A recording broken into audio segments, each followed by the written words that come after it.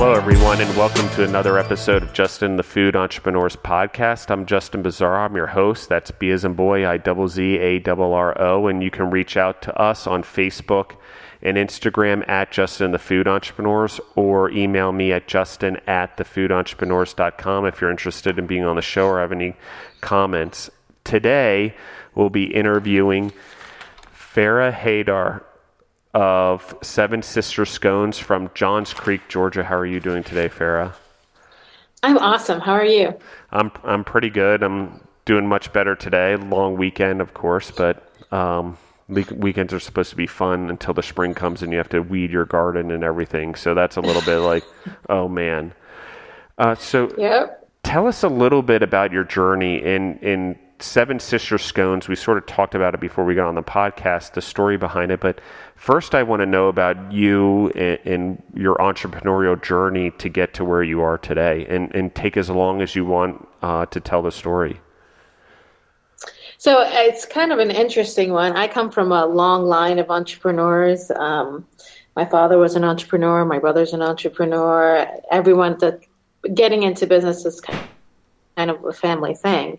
I initially took a different path. I got my undergrad degree, and then I got an MBA. Although it was an MBA in entrepreneurship, I wasn't straying very far. But I was working in corporate America for a long time, and I think it got to the point where I didn't want to follow orders anymore. I wanted to be able to create my own thing and do my own journey. And every time I had success in corporate America, it was usually because I was given a project and just really given free rein to do it.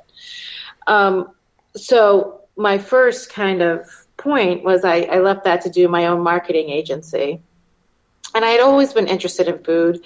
From the name Seven Sisters Scones, yes, there really are seven sisters. There are actually two brothers as well. So we come from a large family, and food was always the central point. It was always the place where you connected and communicated. It was that stop point in the day.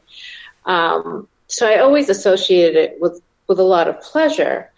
My sister, Hala, who also runs the business with me, she's really the creator. She's the actual chef. But I had always been interested in food, and I started looking at different cafe concepts, and I kept going back to, I don't really want to do it alone. Now, in parallel, I was living in Boston at the time, but my sister, Hala, was living in Atlanta. And in parallel, she started baking these scones. And she started baking them because her husband needed like an easy way to have breakfast and just pick up and carry and go. And people would taste them and say, oh, and then, sisters would come and say, can you make me like an apple caramel one? And then can you make me this flavor and that flavor? And I looked at her and I'm like, you know what? I'm not a big sweet person. I love some savory scones. And before you know it, she had 30 flavors. She's giving them away as gifts. She was, really just baking them all the time, to the point where I came to visit her from Boston, and I'd see people walk into her garage. She kept baking scones. I'm like, Hala, we're a family of 4. Like, we're not going to eat that many scones. But I'd see people just walk into her garage, open the freezer, and take out a bag of scones and leave. And I said, you know what? I think you really have a business here. And like the good little sister I am, I got all the other sisters to tell her the same thing. So she said, okay, we're going to go to a farmer's market, and I'm going to prove to you that these will not sell. I said, okay. She did her first farmer's market, and then her second, her third, and suddenly, she's selling these scones. She's like, oh, this is really selling. And we're going to, we had a cottage license at the time, so we were in a shared kitchen situation. And we quickly outgrew that. So she called me, and I was still in Boston. I was under 9 feet of snow. And she said, hey, I'm going to open this business. Do you want to move down to sunny right under 9 feet of snow? So I ended up moving down, and we ended up, as they say. Well, I'm going to read this off for the audience, just because normally I didn't actually even think that scones could be savory, but the flavors that you guys have. So I'm just going to quick read it, and then obviously I'm going to ask some questions, but I just want the audience to know that you can find them on sevensisterscones.com. It looks like you guys ship anywhere, which is pretty awesome. We do. And we ship nationwide. That's amazing. And so I'm going to ask you more about all of that and how you do that in the business side, but I'm blown away by this, so I have to read it. On the sweet scone category, the ones are almond cherry, apple caramel, banana toffee, blackberry cassis, I think that's how you say that, blueberry, cappuccino, carrot cake, which sounds amazing, chocolate chip, cinnamon coffee cake, cinnamon roll, cranberry orange, fig and goat cheese, lemon poppy, mixed berry, Mounds, amazing candy bar, pear and brie, raspberry white chocolate, triple chocolate, and vanilla bean, bacon, cheddar, and chive, basil Thai chili, caramelized onion and Asiago, chipotle Gouda, Diablo, which is apparently very spicy, garlic herb, jalapeno green olive and cheddar, mushroom and Swiss, spinach feta, which sounds like a Greek one, which sounds awesome also, 3 cheese. And then they have the seasonal ones, which I'm just like, could you not think of more? But beer and cheese. I can't say the word. I believe it's Biscoff. Chocolate covered strawberry, chocolate Kahlua, chocolate mint, eggnog, everything. Honey lavender, Irish cream, key lime, mango chili, maple pumpkin, margarita, pecan pie, peppermint mocha, power berry, raspberry lemon, sweet potato and cardamom, strawberry champagne, and strawberry lemonade. And I'm just, that's people do a few seasonal, few items. So, I mean, your variety is incredible. And volume, not also variety. And so it's pretty awesome. So I just so I'm clear with the audience, how long have you guys been in business? So we started in farmers markets in 2014, but we opened our doors to the brick and mortar in 2015. So it's been about 4 years now. And I'll say something about the variety of flavors. That's really a testament to Hala's endless energy. I nicknamed her the Energizer Bunny because she just can't sit still. So, that's actually, and I have to tell you something, Justin, those are not all the flavors we've ever created. Those are just the one that, there's a possibility of us flavors we've ever created will probably be about 90. That's incredible. I mean, I've learned a lot of things, and I've been in food and beverage entrepreneurs my whole life. The creativity in food and uniqueness and taking stuff that are staples in our cultures or in our environments and making them so much better and giving them variety and coming up with new creative ways to make them better. And it's just so cool what you guys are doing. I'm actually really blown away. I'm like, this is one of the coolest things I have ever seen. And I'm telling Deborah when I first saw the website that we need to go there next time we're in Georgia or figure out how to get to Johns Creek and get there, because I think having the balance, I do like balance. So if I could have something savory and something sweet, I will eat everything. I have to try everything. So I'm like, oh my gosh, I have to try everything on the menu. So this means every time. And I'm like, no, I have to try everything. And I tend to go big because people even come up with the ideas for this stuff. It just blows me away. And, scones, I'm like, when we first talked about it and you guys coming on the podcast, I'm like, gosh, is there that you can actually build a whole store on scones? But where my lack of vision took me was that the variety actually takes you to where you need to go, and the offering and probably how great they are, because those are amazing flavors. So congrats, you really sparked my curiosity. Thank you. And, one of the ways we've built out some of the shop is we've also, taken a more creative point where we've created, had try a lot of different things. Well, that's why we have mini ones, and then we have mini sandwiches, and, we've kind of made it the base. I love that. And I've also obviously looked at your cafe menu too, because I love food. I just eat whatever. So, I mean, it's just so amazing. And I see the one I'm looking at was just updated May 6th, so just recently, 2019. Yeah. So today. Oh, yes. Yeah, we update it daily because our specials change daily. Oh, that's awesome. Oh, look, Hala just walked in the room. Everybody, this is Hala Yassin. She is the person I referenced as the Energizer Bunny before, and she is also a co-owner of Seven Sisters Scones and the creator of all these great flavors we've been talking about. So I'm going to leave it a little bit to her because I think she'll be better at explaining them all than I am. Hello, everyone. Hi, Hala. How are you doing today? I'm great. Well, so you just energized the room, I heard. I'm always energizing. I can see it here on the podcast. I can see it on the podcast that you're spiking the soundboard as we speak with all your energy. Oh, my goodness. Okay. Yeah, I'll tone it down. So you're the mastermind. I literally just named every single scone that was on your menu because I had to tell the audience. It's not something I normally do. It's just rattle off your whole menu. But so there's huge amount of creativity in this, and you sort of like scone, but I want to hear it from your side now. We sort of told Farah's story, but what's your story? How did you get to where you are and being, I'm going to call you the guru of scones. You're like Yoda of scones, basically. You're based on the variety there because I never knew there could be so many options for scones. But sort of tell us your story. Well, the thing is that I don't know if Farah told you that I started making scones for my husband in terms of a quick way to grab something while he was traveling.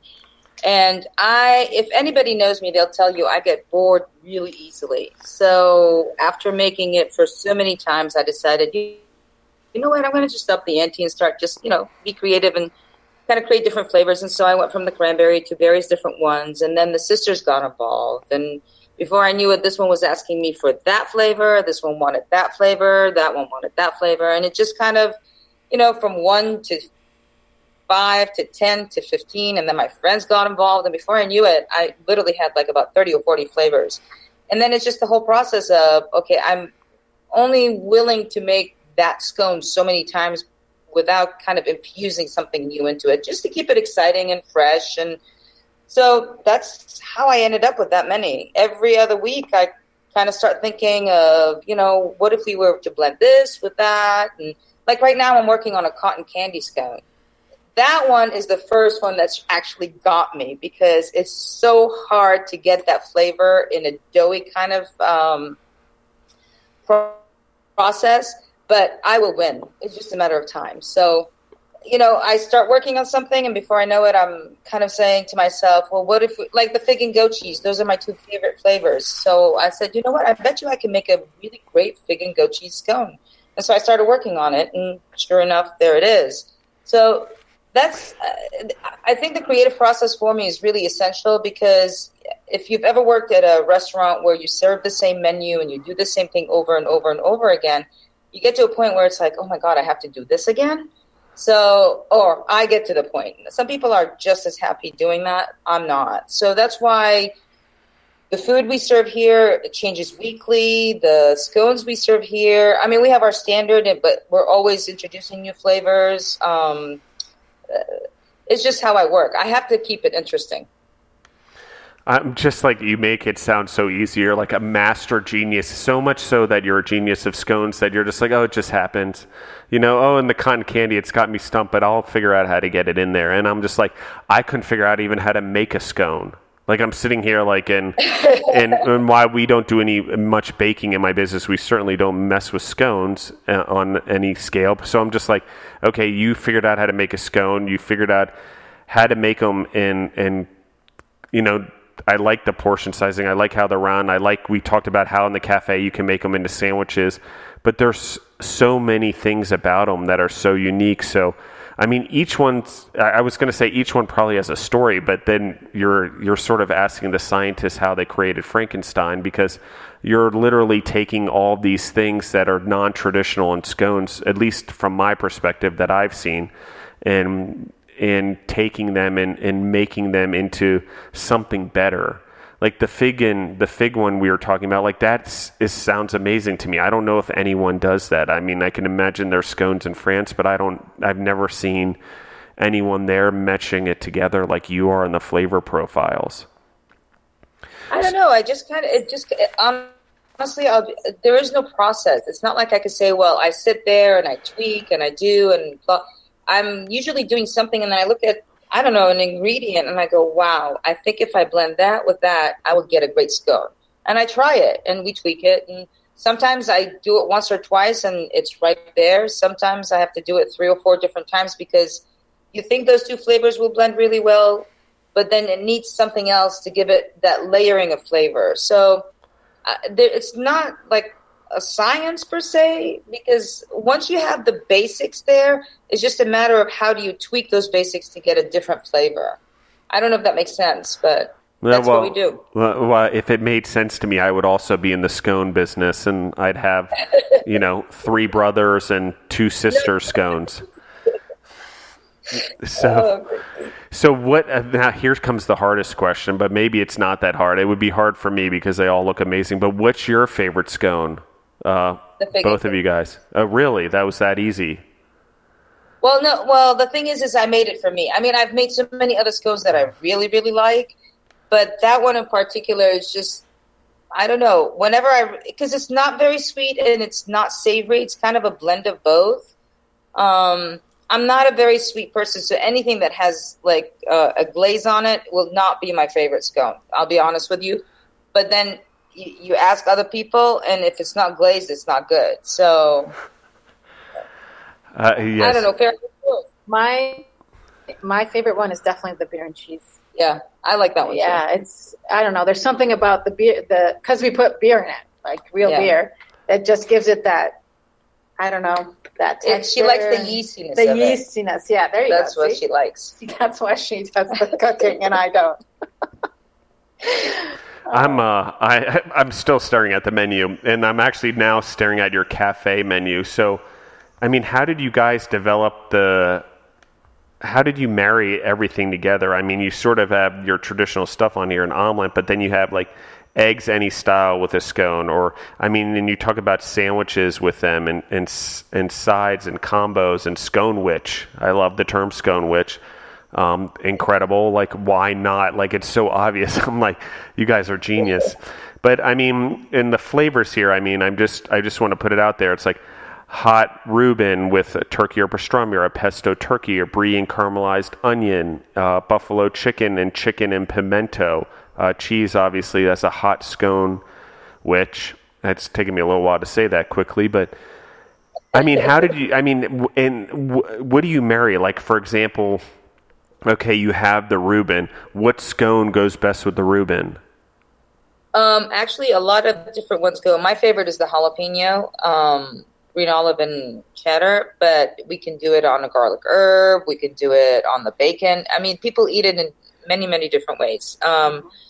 It depends on what we have available that day too, but from my perspective, it tastes good on pretty much anything you put it on. So, people have their favorites, but for me, I think it would be the jalapeno. Like, I love the pesto turkey on the garlic herb. I think the blend just comes out really, really nicely. But then I have people that want it on the bacon. And that's, it's whatever your taste profile is, you bring it in and we kind of tintillate it if you want to. I mean, we just like to work with flavors so that when you put something in your mouth, it's not just bland or one layer. It's got many, many different. So with every bite, you get something different. I also think there was definitely an evolution that happened. Like when we first opened. Oh, I insisted I wanted to sell scones, and only scones. Yeah. And then people didn't walk in. So I looked at Farah and I said, I think we kind of have to expand a little bit. But I want to stay true to what we are. So if we're going to make sandwiches, they're going to be on the scones. If we're going to make whatever it is we're going to do has to incorporate kind of our DNA into it. And so we started adding different things. And Farah and I have traveled quite a bit. So we kind of capture flavors from abroad. Like when I was in Belgium, one of my favorite things over there outside of the French fries was the Liege waffle. And so when we started doing our weekend specials, I said, you know what? I'm going to do that because you can't find it anywhere around here. So started making that. And now if we don't make it, it's a problem, especially on the weekends. We have people that specifically come just to have the Liege waffle. By the way, we had to link to what is a Liege waffle when we first announced it, like, because people were like, how is it different? And then they were ordering it with maple syrup, and we're like, we're not sure you want to do that, but we'll give you maple syrup. But the thing is that, so we try to do, I don't want you to come here and be able to get what you can get anywhere else. I want you to be able to get something different, try something different. Yeah, I have my standard eggs, the eggs and bacon, the omelets and so forth. But on the weekend, we like to play a little bit. So we'll do different specials. Like last weekend, we had a pimento cheese and chicken sausage omelet. I don't think you can find that anywhere around here. But so we'd like to play with these flavors and kind of put it out there. But that was an evolution of realizing that scones alone are just not going to sell it. So we started adding soups and salads and sandwiches and desserts and bars. And before you knew it, we just started doing food. I don't know. It just kind of, it just evolved from, I only want to do scones to, okay, if I'm going to make this business work, I have to really expand a little. Well, and it's so true for any business, I feel like. But I guess my question first is, how many tables do you guys have? We can seat up to 18 indoors and about 20 outside. We're a small cafe. And so are you only open for breakfast and lunch, or are you open for breakfast, lunch, and dinner? Just breakfast and lunch, and you can pick up your dinner and take it home. We close at 5. Okay, so let me back up for a second. Can you guys tell the audience where they can find you guys on social media and what the address is of your location, your actual cafe, and what the hours of your business are? Sure. So if you're online, sevensisterscones.com is our website. If on Facebook, it's Seven Sisters Scones. On Instagram, it's 7_sisters_scones. And then on Twitter, it's the number 7 Sister Scones. There's obviously a theme here. And then our address is 6955 McGinnis Ferry Road, Suite 107, because, we had to get the 7 in there, in Johns Creek, Georgia. And then we are open Monday through Thursday, 7 a.m. to 5 p.m., Friday, 6:30 a.m. to 5 p.m., and Saturday, 7:30 a.m. to 3 p.m. And we're closed on Sunday because Hala needs to sleep. I'm still here. That's what happens when you're running on an Energizer battery. You need to recharge every once in a while. Oh, no. It's called catch your breath and get the paperwork done. Yeah. That is actually very true with any entrepreneur. It's your day off is really paperwork day. Yes. Okay, so how many employees do you guys have? 10. 10 full-times? Not full-time. Some of them are part-time, but 10 employees that... Okay, so, tell me about that a little bit. How do you inspire people? They're obviously producing the scones also, and it's the two of you there. So, how do you guys inspire your employees? How do you keep them motivated? And what are some of the hardships you have with employees? Because all businesses have them, and it's something all entrepreneurs face.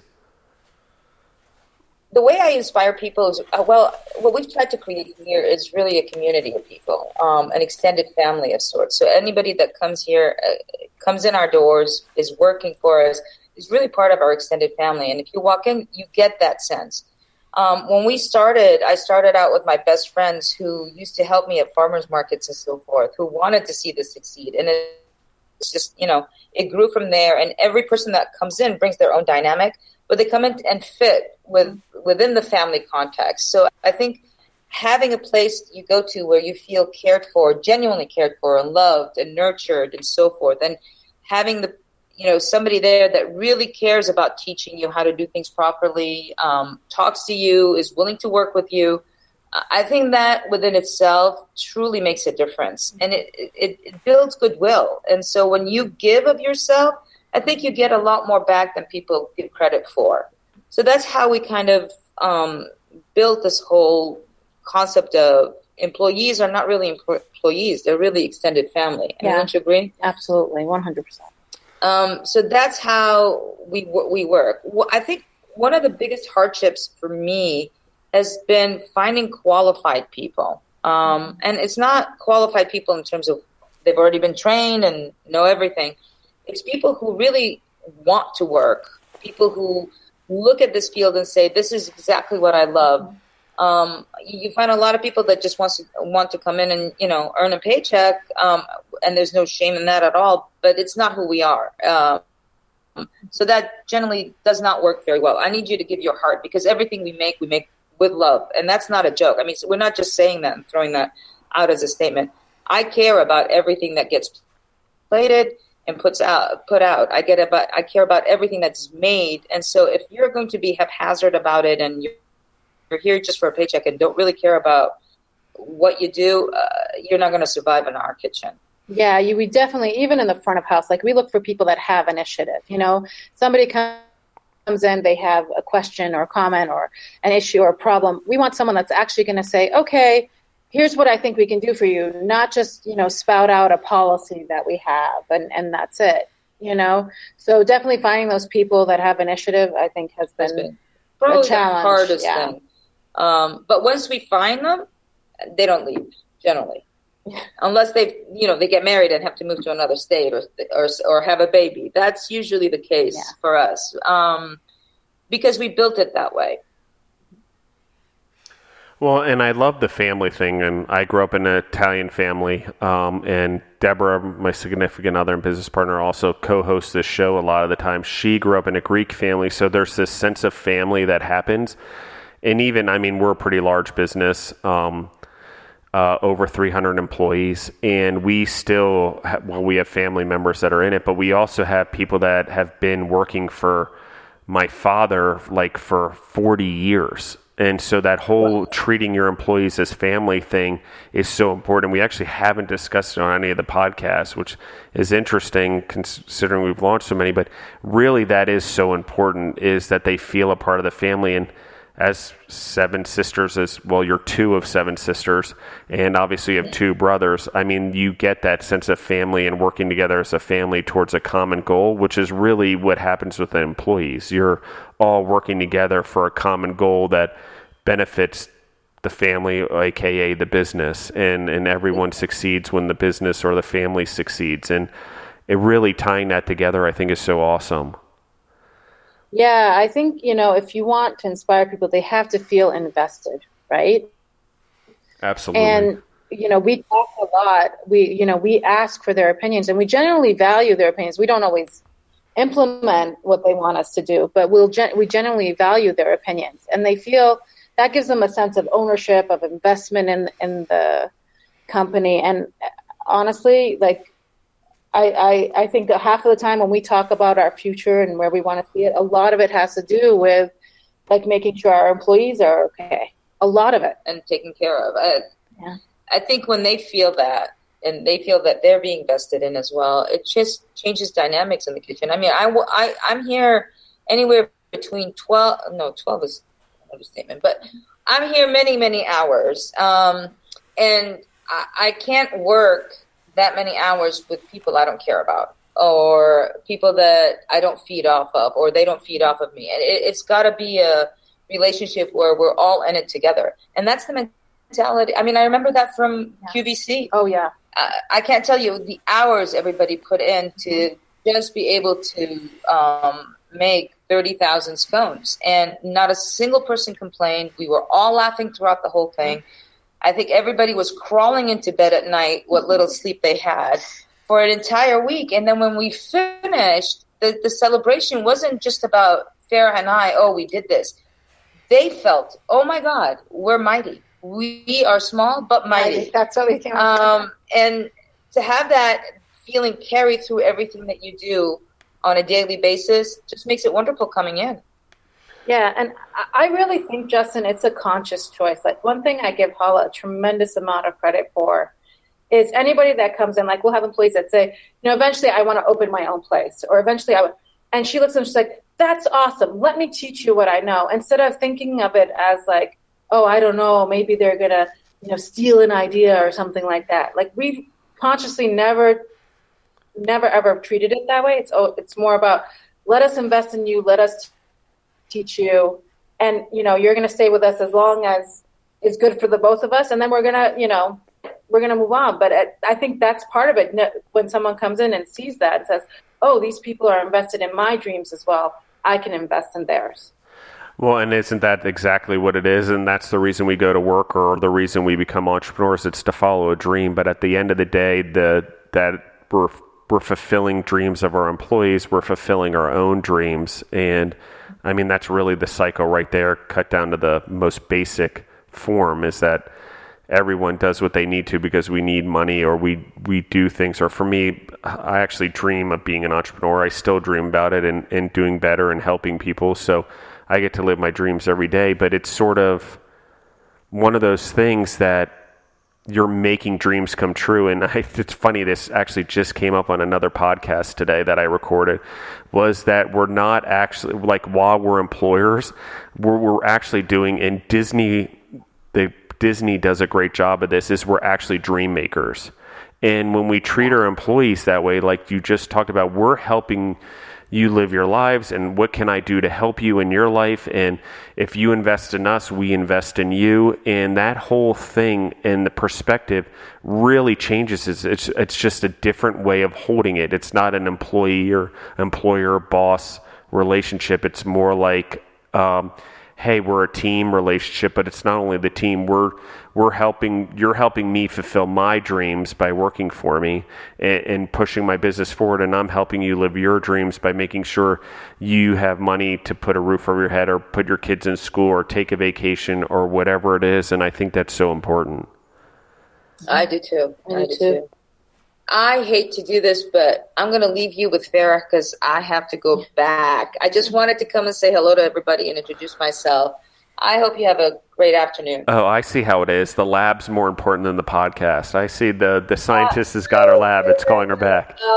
It's a change of guard right now for me, so I must go see what guards are changing. No, and thank you for coming on and telling your story. I really enjoyed it, so thank you. Thank you very much. Thanks. So I guess, Justin, you're stuck with the more boring sister, but I'll try my best. Well, in actuality, there's the creative side, and there's the actually getting stuff done side. And it's funny, in Deborah and I relationship as both being entrepreneurs, I'm often the creative one and the executing one, and she's more of the balanced, keeping all the ducks in a row one. So you need that relationship with someone for sure. So there's 7 of you guys plus 2 brothers. So I mean, just out of curiosity, what's the age difference between you two? So between us two, there's 11 years. But Okay. between the oldest and the youngest, I am the youngest, as I like to remind them all the time. But there's 16 years between the oldest and youngest sister. But between her and I, there are 11.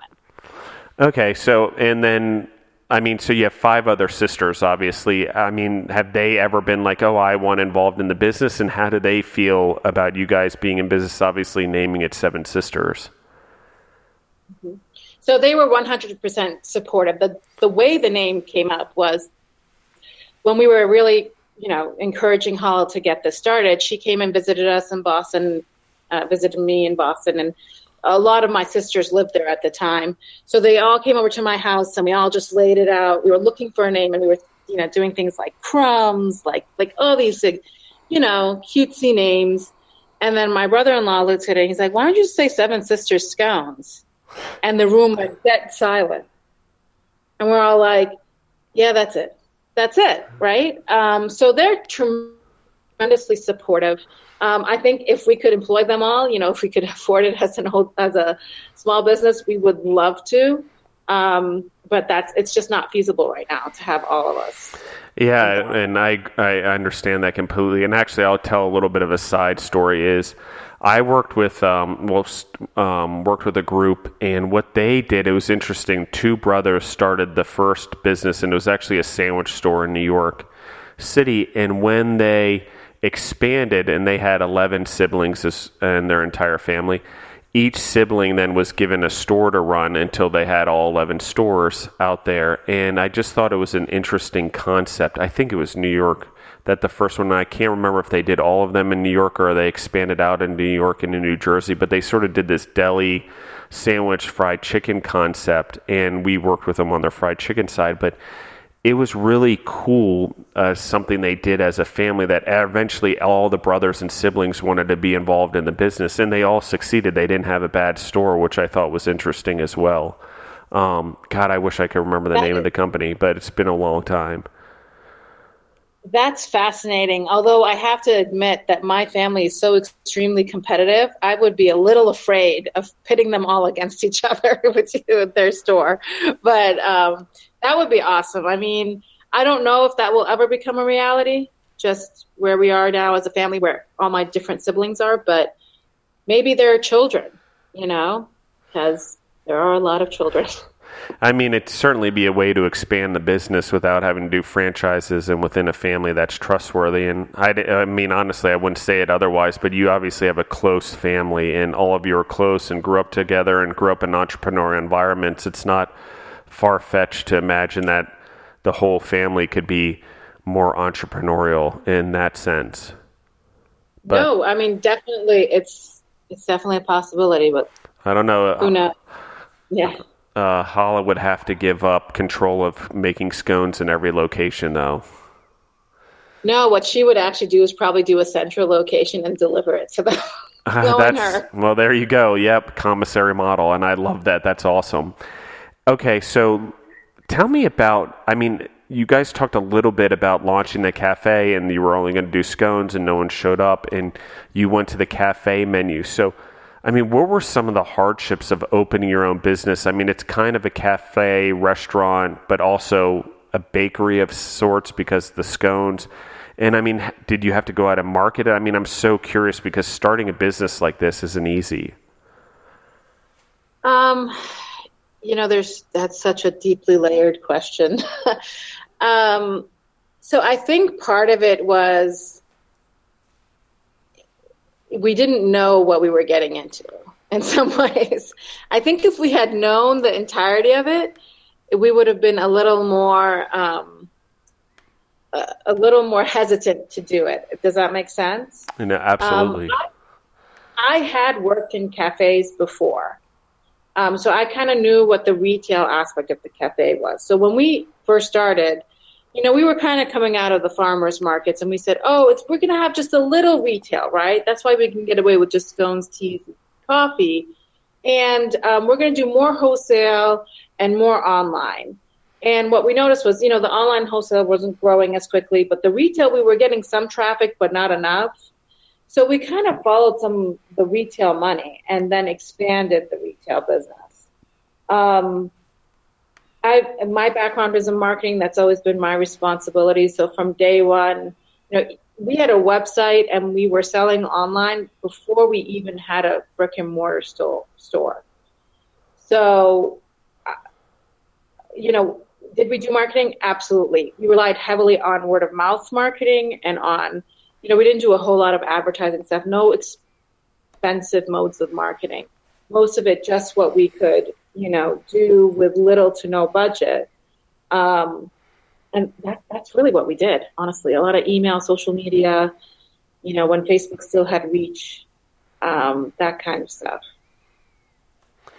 And I think that is exactly what happened is over the last, I would say 3 years, maybe even less, that the reach of social media has changed so much. And it's interesting in my own perspective with the podcast, like 4 years ago when I was doing a different business related to sports and food and sports teams, like we could launch something and we could get 30,000 followers in a couple of weeks just by promoting it in normal ways and other people and all of that. Now to get 30,000 followers, you have to advertise and get other people to share, and it becomes this expensive endeavor. And it's weird with the podcast. What's happened is I have very low social media followers, Deborah and I, but the podcast has taken a life of its own, which I was like a little bit shocked about. But it's the same sense as, there was an opportunity there for business like yours to take advantage of that free marketing and advertising, which I think is still important for businesses to do is to use social media. It's just a way tougher than it used to be, so I think go ahead. Oh, I think it's tough in a multitude of ways. You need more content. It needs to be higher quality content. And it's also, you're just not getting the same amount of reach. 4 or 5 years ago, you posted something on Facebook, it reached most of your followers, got to see it, right? And then they shared, et cetera, and that's nice. Now, even if you have thousands of followers, Facebook is only showing it to maybe 20% of your followers. That's if you're lucky, So that's the really tough part of it. Thankfully, we also, relied heavily on building email lists so that we always own that email list. No one can take that away from us. But still, social media, it still is essential, I think. You still have to be on it. You still have to be contributing to it. But it's just not as effective as it used to be. Yeah, and actually, I would love to talk about that for a second, what you just said, because it is so insightful, and it's something we haven't talked about on this podcast. But I think it was about, beginning of 2019, around that, there was a glitch in Instagram, and all these people lost all their followers and screen names, and something happened, and so they had to start all over, and it was devastating to some of these businesses and these people that did these social media things and stuff like that. And one of the interesting things is, and I can't remember if it was Instagram or Twitter or something, but anyway, it doesn't really matter, but all of that content is owned by Instagram or Facebook or Twitter. And I'm not saying you shouldn't use those things, but it still comes down to the basics of owning email addresses, basically having your own collection, having your own way of directly connecting to people over email is way more successful. And I know, as a person that markets and does well and knows how to push the podcast out there and target things and target my own businesses and stuff like that, that right now social media maybe reaches 10% of the people that you intended to get to, and actually only about 10% respond in any way by liking a page or switching over or clicking on a link or buying something. It's pretty low. But in email, and this isn't a huge increase in number, but it's 20% or more. I mean, your bottom level is 20% or more. And it doesn't seem like a lot, but it's more than double of social media at the very least. Yep. And so it's one of those things where owning your email lists are so important. And I say it to people all the time. They're like, oh, why do we get business cards? And why don't we just find them on social media? And let's throw away our business cards. And I'm like, okay, but you still need to own the contact list with the customers and the people you're dealing with in your possible sales. Don't rely on communicating on them with direct message, because there's this whole wave of why we do this, and let's just do it through direct message and things like that. And it's funny because when I do, and I'll just tell on myself, recruit people for the podcast, I recruit them through social media and through recommendations. And now I'm at a point where a lot of people come to me both through social media and through email. But I make sure that every list, as the people that are on the podcast, the ones that are actually connecting and having a conversation, that I save their email address with the information, because I have that for the future. I don't know what I would use it for, but if I ever wanted to send out a bulletin or ask people to come back on or do a food entrepreneur event or something, I'd want that list for people to be there so they can connect with each other. But it's more valuable than them being my friends on Instagram or followers on Instagram. Or to the Justin and the Food Entrepreneurs page. Why I love everyone for following. Thank you, everyone in the audience. Don't get me wrong. I appreciate your love. But it's one of those things where the value is actually in the email addresses. I'm 100% with you. And I always tell people this. I said, let's say Facebook went bankrupt tomorrow, not that that's likely, but let's say Facebook went bankrupt tomorrow and went offline, took all your customers with them. What can you do? And the answer is nothing. You have absolutely no way of reaching your customers, right? So, when people always talk to me about social media, I said on social media, you should be thinking about two things: engagement and migrating them to email. Social media should be the outpost that eventually leads to being on an email list. So every time you're posting on social media, you should be thinking about engagement. So give them something to do. Don't just say, hey, we have a breakfast special this weekend. Say, tag the friend you want to eat this with this weekend. Yeah. Right? Because it encourages them. I mean, people will do what you tell them to do, funnily enough. Actually, that's pretty true. They will. Yeah. So if you tell them to tag a friend, a lot of people will tag a friend versus just scrolling by and say, oh, that's nice. They have a nice breakfast special this weekend. Right? The second thing you should always be talking about is, hey, sign up for our email list and get X. So, always have a way to capture emails on your website, etc. I'm going to give you a story that I actually spoke to someone. I was at a food festival, and I spoke to someone, and this person had distribution in Target and Whole Foods, right? So I was like, wow, you're on top of the world, right? And she's like, well, Amazon just bought Whole Foods, and they bumped us. And Target decided to downgrade our shelving, and I don't even have a website. And I was just floored. I'm like, you don't have, she's like, no, we don't have a website. And we have no way of reaching our customers. And literally it was putting the company in peril. And I was just, at this point, you really need to emphasize that. Like, I can totally see how that happened. Somebody got 2 great distribution sales and they said, we have it made in the shade, but you really, it's so easy to outsource that. Your contact with your customer should never be outsourced. Should always, always, always have a way of reaching them. And I agree with that 100%. And I think Amazon's a great model for selling products or going to big box stores. But this is what I tell people, really. If someone comes to me for advice and they're asking me about it, I say, well, do you have the ability to do 2 brands or at least 2 different product lines? And they're like, why? Why is that the question? Because if you want customers, you need to have an online presence directly with your consumers with your best products that you're putting out there. And if it's about, and you want to be in box stores, you can't, like, Amazon owns your customers, Walmart owns your customers, the grocery stores own your customers. They all own your customers. And you may think your greatest asset is the product you produce, but it's actually the customers that you own.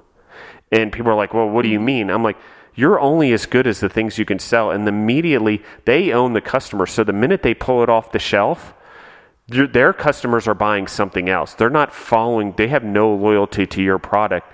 They're owned by the grocery store. They own the customer. And it's like, okay, I go to the grocery store. If all of a sudden blueberry jam XYZ wasn't there, I just either not get blueberry jam anymore or get a different blueberry jam. I'm not going out of my way. But if I establish a relationship, like, for example, Deborah and I work out a lot, so we have CrossFit equipment. So we always go to Rogue. So I will always go online to Rogue to buy my t-shirts and buy my equipment. Why? Because they have a direct relationship with me and they own me. They do great product. I like their product. They do great marketing. But everywhere they go, they collect my information. They send me emails almost daily. They make sure they're also pinging me on social media so I know they're there. I mean, they've collected all my information, so they own me through various avenues. And when a new shirt comes out, because they know I like shirts, they're putting that in front of me. Because if you're going to go into stores, I actually encourage people to create a different brand. Like, if I'm going to go into Walmart, I'll create Justin's, tofu tablets, right? But if I'm going to the public market, it's Deborah's tofu tablets, which are maybe a similar product, but they're 2 different branding. That way I own my customers through all of that, and I don't have them through somewhere else, because I don't know, I've seen what you're saying too much. People grow these businesses and they become massive, and then it's one decision and you're off the shelf and by goes your business. I mean, like that, like literally blink of an eye, gone. And so It may not be the best solution, but it sort of starts the conversation. And most people end up saying, okay, I don't want them to own my customer. I need to figure out how to do this on my own, which is... Well, I'll give you a different perspective. If you can't manage 2 brands, which I think as a small business would be tough to do, and also because it's so hard to build the social proof these days and the online credibility, if you cannot do that, think of your distribution outlets differently. And this is what I mean by that, which is they are just a sampling, right? Let's say I have 12 flavors of scones. I'm not going to allow those 12 flavors into a distribution channel, like let's say a Sprouts or something like that. I'll allow 6 of them. And then in my packaging, in my et cetera, oh, you like these flavors? Look at all the flavors you can get when you come direct. And then allow them to come and buy more flavors. Always reserve something that only you can get, like isn't available on other distribution channels. Yeah, exactly. And that way it gives an incentive for the customer to come to you direct. And let's be honest, how much more valuable is a direct customer than one that purchases you through distribution? No, and I love much more valuable, right? Yeah, way more. And I love that what you're saying because, and I know you guys mentioned being on QVC, but it's something like the Home Shopping Network and QVC do a great job of. Like QVC has their own customers or their own base, but when I go to QVC and I put a product on there for one of the companies we co-package for, it has to be a unique product, flavor or whatever to QVC. And so whatever they're selling to their customers, it's not the same. It's a different product. So they're introducing a new product. They're also driving the existing customers from that business to QVC, but they're also taking QVC people and saying, hey, you can't get this anywhere else, even from that company. You can only get it from us, and you're still building your brand. So I think exactly what you're saying is so key. And QVC has another really good, since you brought them up, and we've had an experience with them, several experiences. I think one of the things that they do brilliantly. So one of the things we thought would happen was, we're going to get on QVC and people are going to taste our stuff, and then we're going to acquire all these new customers. And what we found was that QVC customers are loyal to QVC. Absolutely. 100%. And the way they do it is because they provide superior service, right? You call QVC, they have caller ID, they pick up, they go, hello, Farah. They don't even ask your name. They know your name. They know everything you've bought in the last 15 years. They know everything about you the minute you call in on that phone. And they just say, oh, yes, you didn't like that? Here you go. Money's back. Don't worry about it. Why don't you try this? Oh, we'll get that to you. You don't need to give me your shipping address. I have that on file. And they win them over by service. And I actually think that's something that we as small businesses can do really well, which is provide superior service. And that's how we get customers to be loyal to us and bring them back. It's story and service. I always say it's the SNS, story and service. Do you have a great story that people can relate to? And do you service them well? And that's how you win them. No, and I agree. And actually, what you're saying is so true. And it's the Ritz-Carlton hotels, and it's a big business studies done about it over and over again. It's something that I love that they do. And I travel a lot, so they're part of Marriott now, fortunately. But they literally know what kind of drink I like, what kind of drink Deborah likes, what kind of food we like if we go to the bar, what kind of food we like if we go to the restaurant, what we like in our rooms, what pillows. They never have to ask us a question ever. They collect the data, and then they execute on the data through their whole teams. And it's exactly what QVC does too, is they actually are master data collectors. And not only they master data collectors, they're master data translators into how to give a customer an experience. And it's like you said, we can get this from any customer that walks in the door. Why we don't capture all their information, their phone number, their email, in order to do things in newsletters and all that, it's beyond me.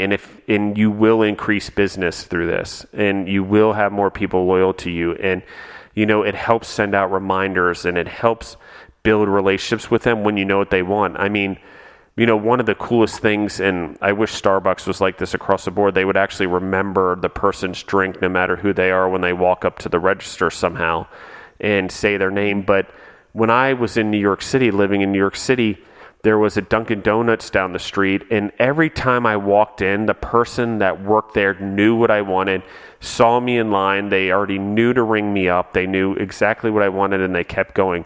I would throw them off every once in a while by saying, I want to try something else today, or there's a special today. but they already knew basically what I was doing. And they even said, "Oh, Mr. Bazaar, you want, a black coffee and, a Boston cream donut and a croissant sandwich with sausage." Yep. Okay. Bam. They already had it rung up. They were ringing it up as I walked up to the counter. I said yes if I happened to change my mind, which I rarely did, even though I like variety. They could quickly change it. But just the fact that they knew that kept me going to Dunkin' Donuts and not Starbucks across the street. And it kept me loyal to Dunkin' Donuts every day before I'd get on the subway. And so it's one of those things where you're like,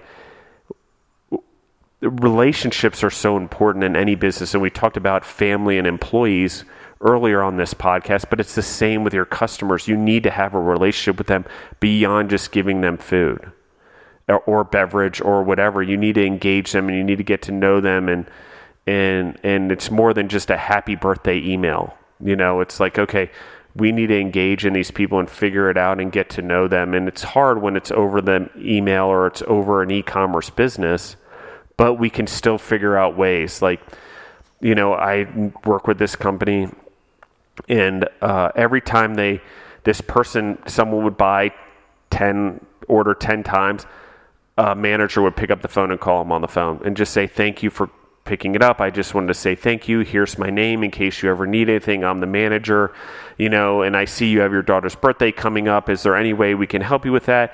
And since you've done, 10 things with us, I'd love to be a part of it. If there's something that she'd like, I will give you 20% off your next order. But here's my personal name and my email and whatever. And I also have a daughter your age." And they engage in this conversation. That's so cool. And the business boomed. I mean, they just boomed in their business. And because of that, they had this rule that the managers and the salespeople would really get to know the people they work with and invest in their lives and let the people that were the customers invest back in their lives, which I thought was awesome, just as a side note. But I think what you bring up is really important, because one of the things that we try to do is empower our employees. And I actually got this idea from something I read about the Four Seasons, which, we brought up hotels. But the Four Seasons Hotels gives each of their employees in any hotel $500 a day for guest happiness. And if they're not using it, they're penalized to not use it. Think about that.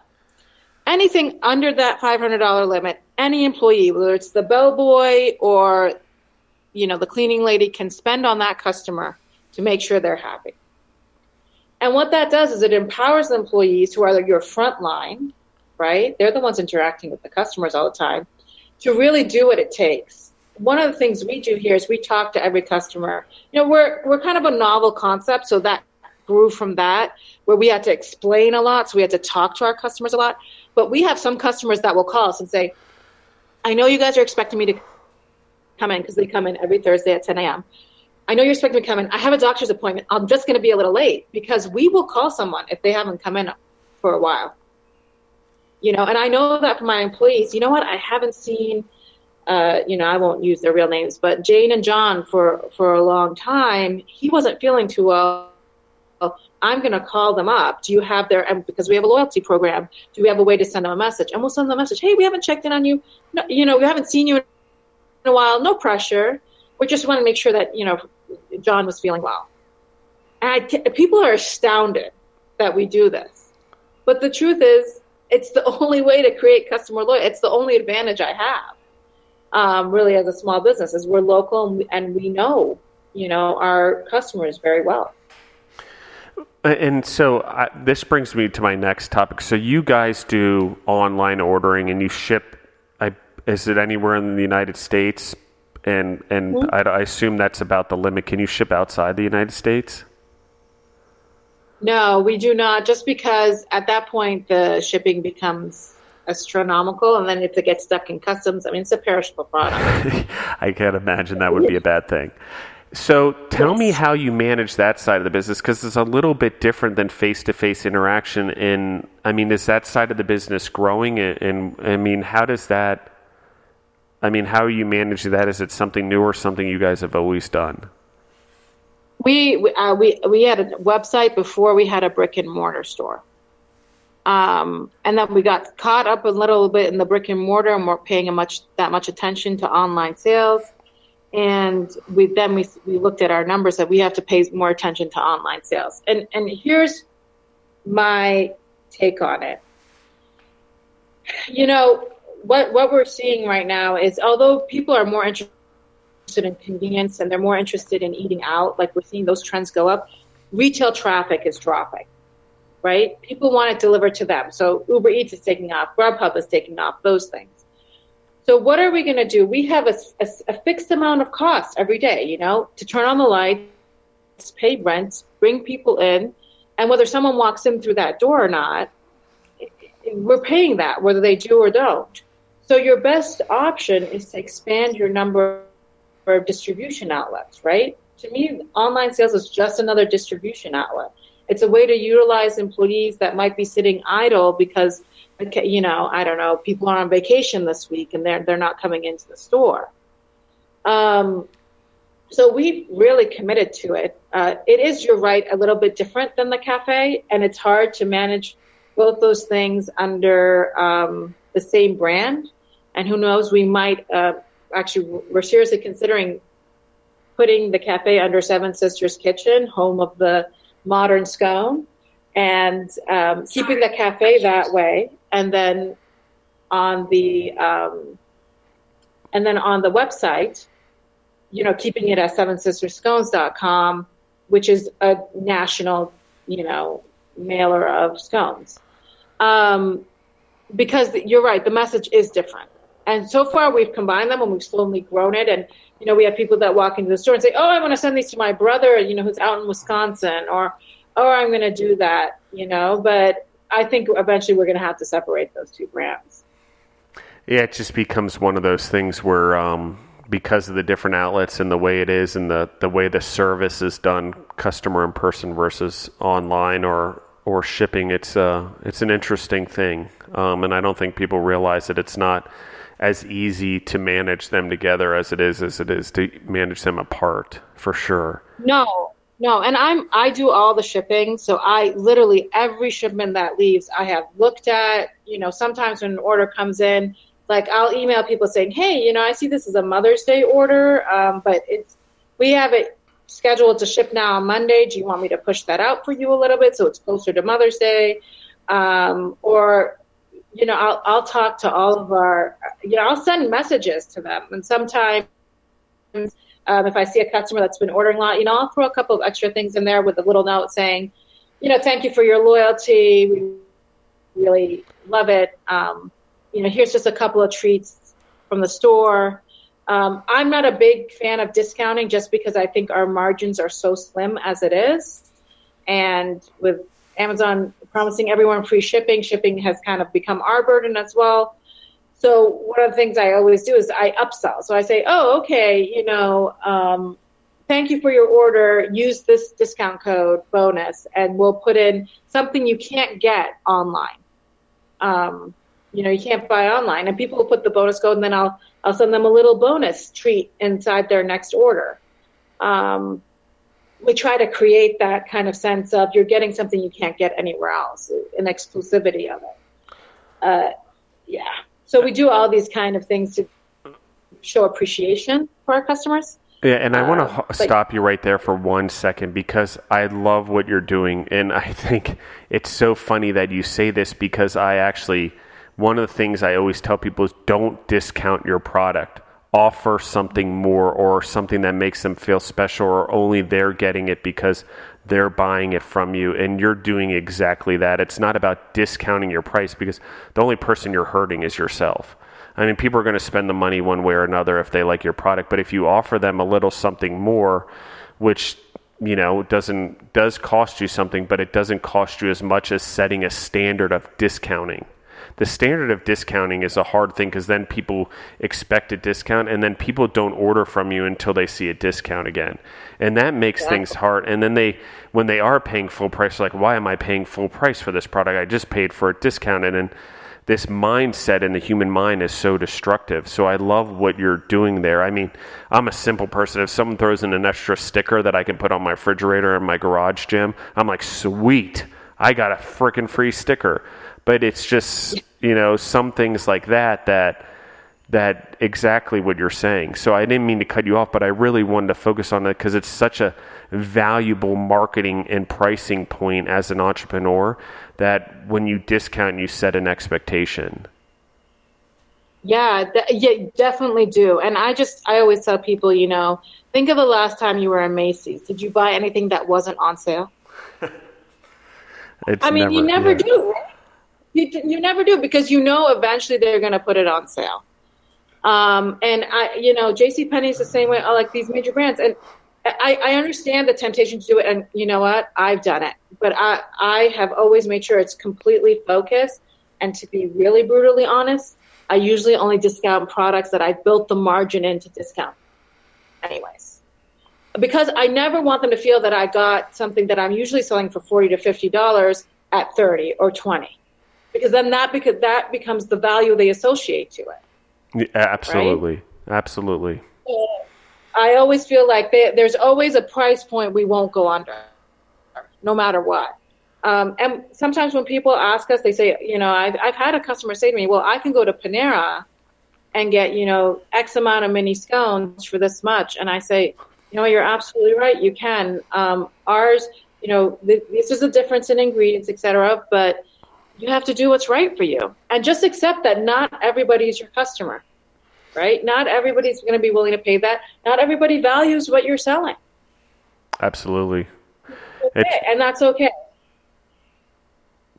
No, it is okay, and I think the more we embrace that, and just to your point, if you waste time on a customer and trying to sell a customer that's not willing to buy your product, you're actually losing the time you could spend with a customer that's already buying your product, getting them to buy more by having a relationship with them.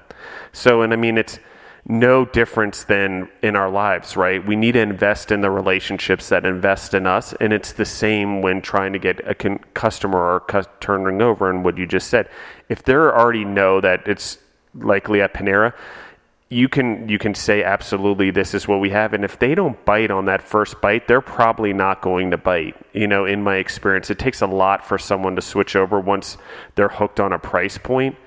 And so the ones that generally don't care about the price and like your products, they're the people that if you build a relationship, they will buy from you, one, more when they buy, and two, they'll buy from you more often. And it's just, it's that relationship. You need to have that relationship, and it's where you want to spend your time. And it's why they say it's a lot cheaper to keep a current customer than it is to obtain a new one. And so, that's pretty much it right there. I have to tell you, you have to treat your great customers really well. Like, you're better off treating a good customer well than trying to convert a reluctant customer.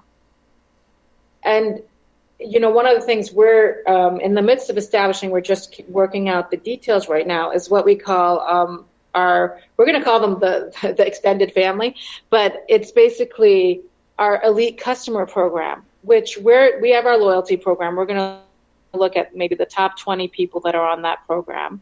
And we're going to say, okay, you're an elite customer. You're going to be invited to taste our new scone flavors first. You're going to be invited to do some tasting menus, different events that we're going to plan for you.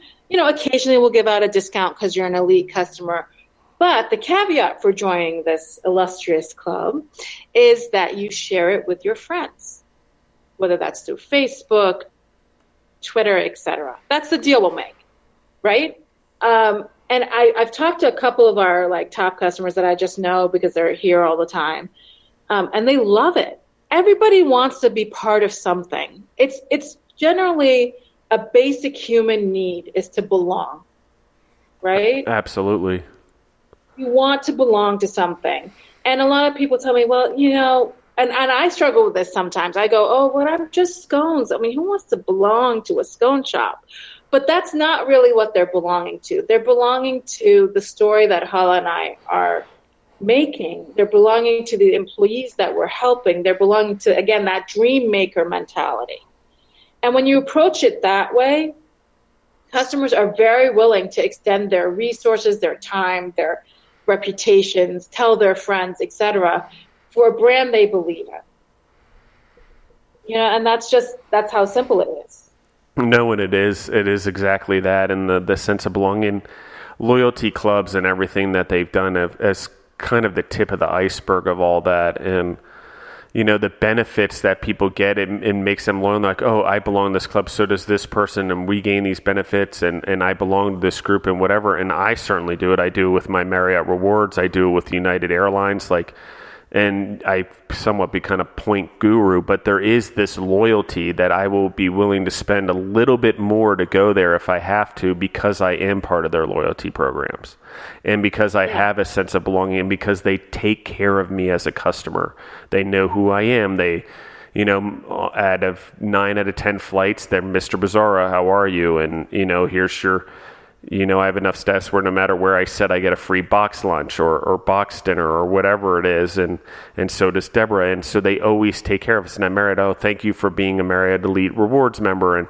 And we've upgraded your room for being so loyal to us for 15 years or 17 years now, whatever it is. And, blah, blah, blah, blah, blah. And it goes so far. It goes so far with me as a person. And I've only had one problem with Marriott in all my years, and I'm going to do a plug, it really upset me, the problem that I have. I mean, it was a big deal, and I wasn't getting, whatever, and at first I couldn't get them to deal with it, and then I actually called someone in my ranked area and who could deal with me, and the way not only they fixed it for me and dealt with it, but then they took care of me beyond that by giving me extra mileage, lots of extra or points, because it's Marriott, so many extra points to make up for the inconvenience in the way that I had been treated to keep my loyalty. I mean, it kind of blew me away. And then not only that, the person called me 2 days later to make sure I was still okay. Yep. And I'm like, holy crap, you're a huge company traded on the stock market. And maybe I'm a great customer, but you're right. The most loyal customers are the most important. And when I'm packing in over 100 nights a year, I'm probably an important customer. Yeah, of course you are. And, I always like to try and what I call surprise and delight people, right? So if I have a customer that I see all the time and they brought their spouse or their, or a couple of friends in for the first time, and we're doing something, let's say, creative in the back, we'll bring out a little tasting plate and say, you know what, and we'll go to their table and say, we're so sorry to interrupt. Let's say Jane here is such a loyal customer. We value her opinion. We hope that you can all share in this plate we're bringing out because she's so great to us. Think about how that makes Jane feel. Jane feels like, oh, man, I am the person that can cut in the front of the line at this place, right? I mean, that's why clubs have VIP lines and stuff like that. It's to feel a sense of belonging, and I'm special, and these people really treat me right. And we do that a lot. We'll, bring out something to taste, or if we see somebody that has a special day, when someone comes in and they're celebrating a birthday, we'll take one of our scones and we'll toast it up in the oven a little bit. So let's say our vanilla bean scone, so the glaze gets a little sticky. And then we'll put sprinkles on it and bring it out with a birthday candle. And we do that kind of stuff because we need to surprise and delight them constantly. Because if we go the extra mile, they'll go the extra mile for us. And I actually love that so much. And actually those people are the ones that word of mouth becomes such a cool part of the marketing that happens then, because these people are so blown away by what you're doing. They tell people.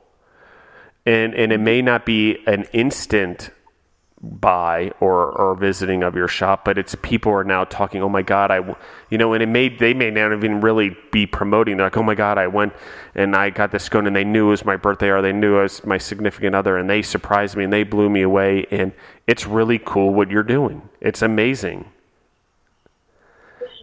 I mean, we try, Justin, that we try to bring out, I think one of the real benefits we have is because Hala manages all the cooking, et cetera, it frees me up a lot to be able to do some of this finer marketing stuff.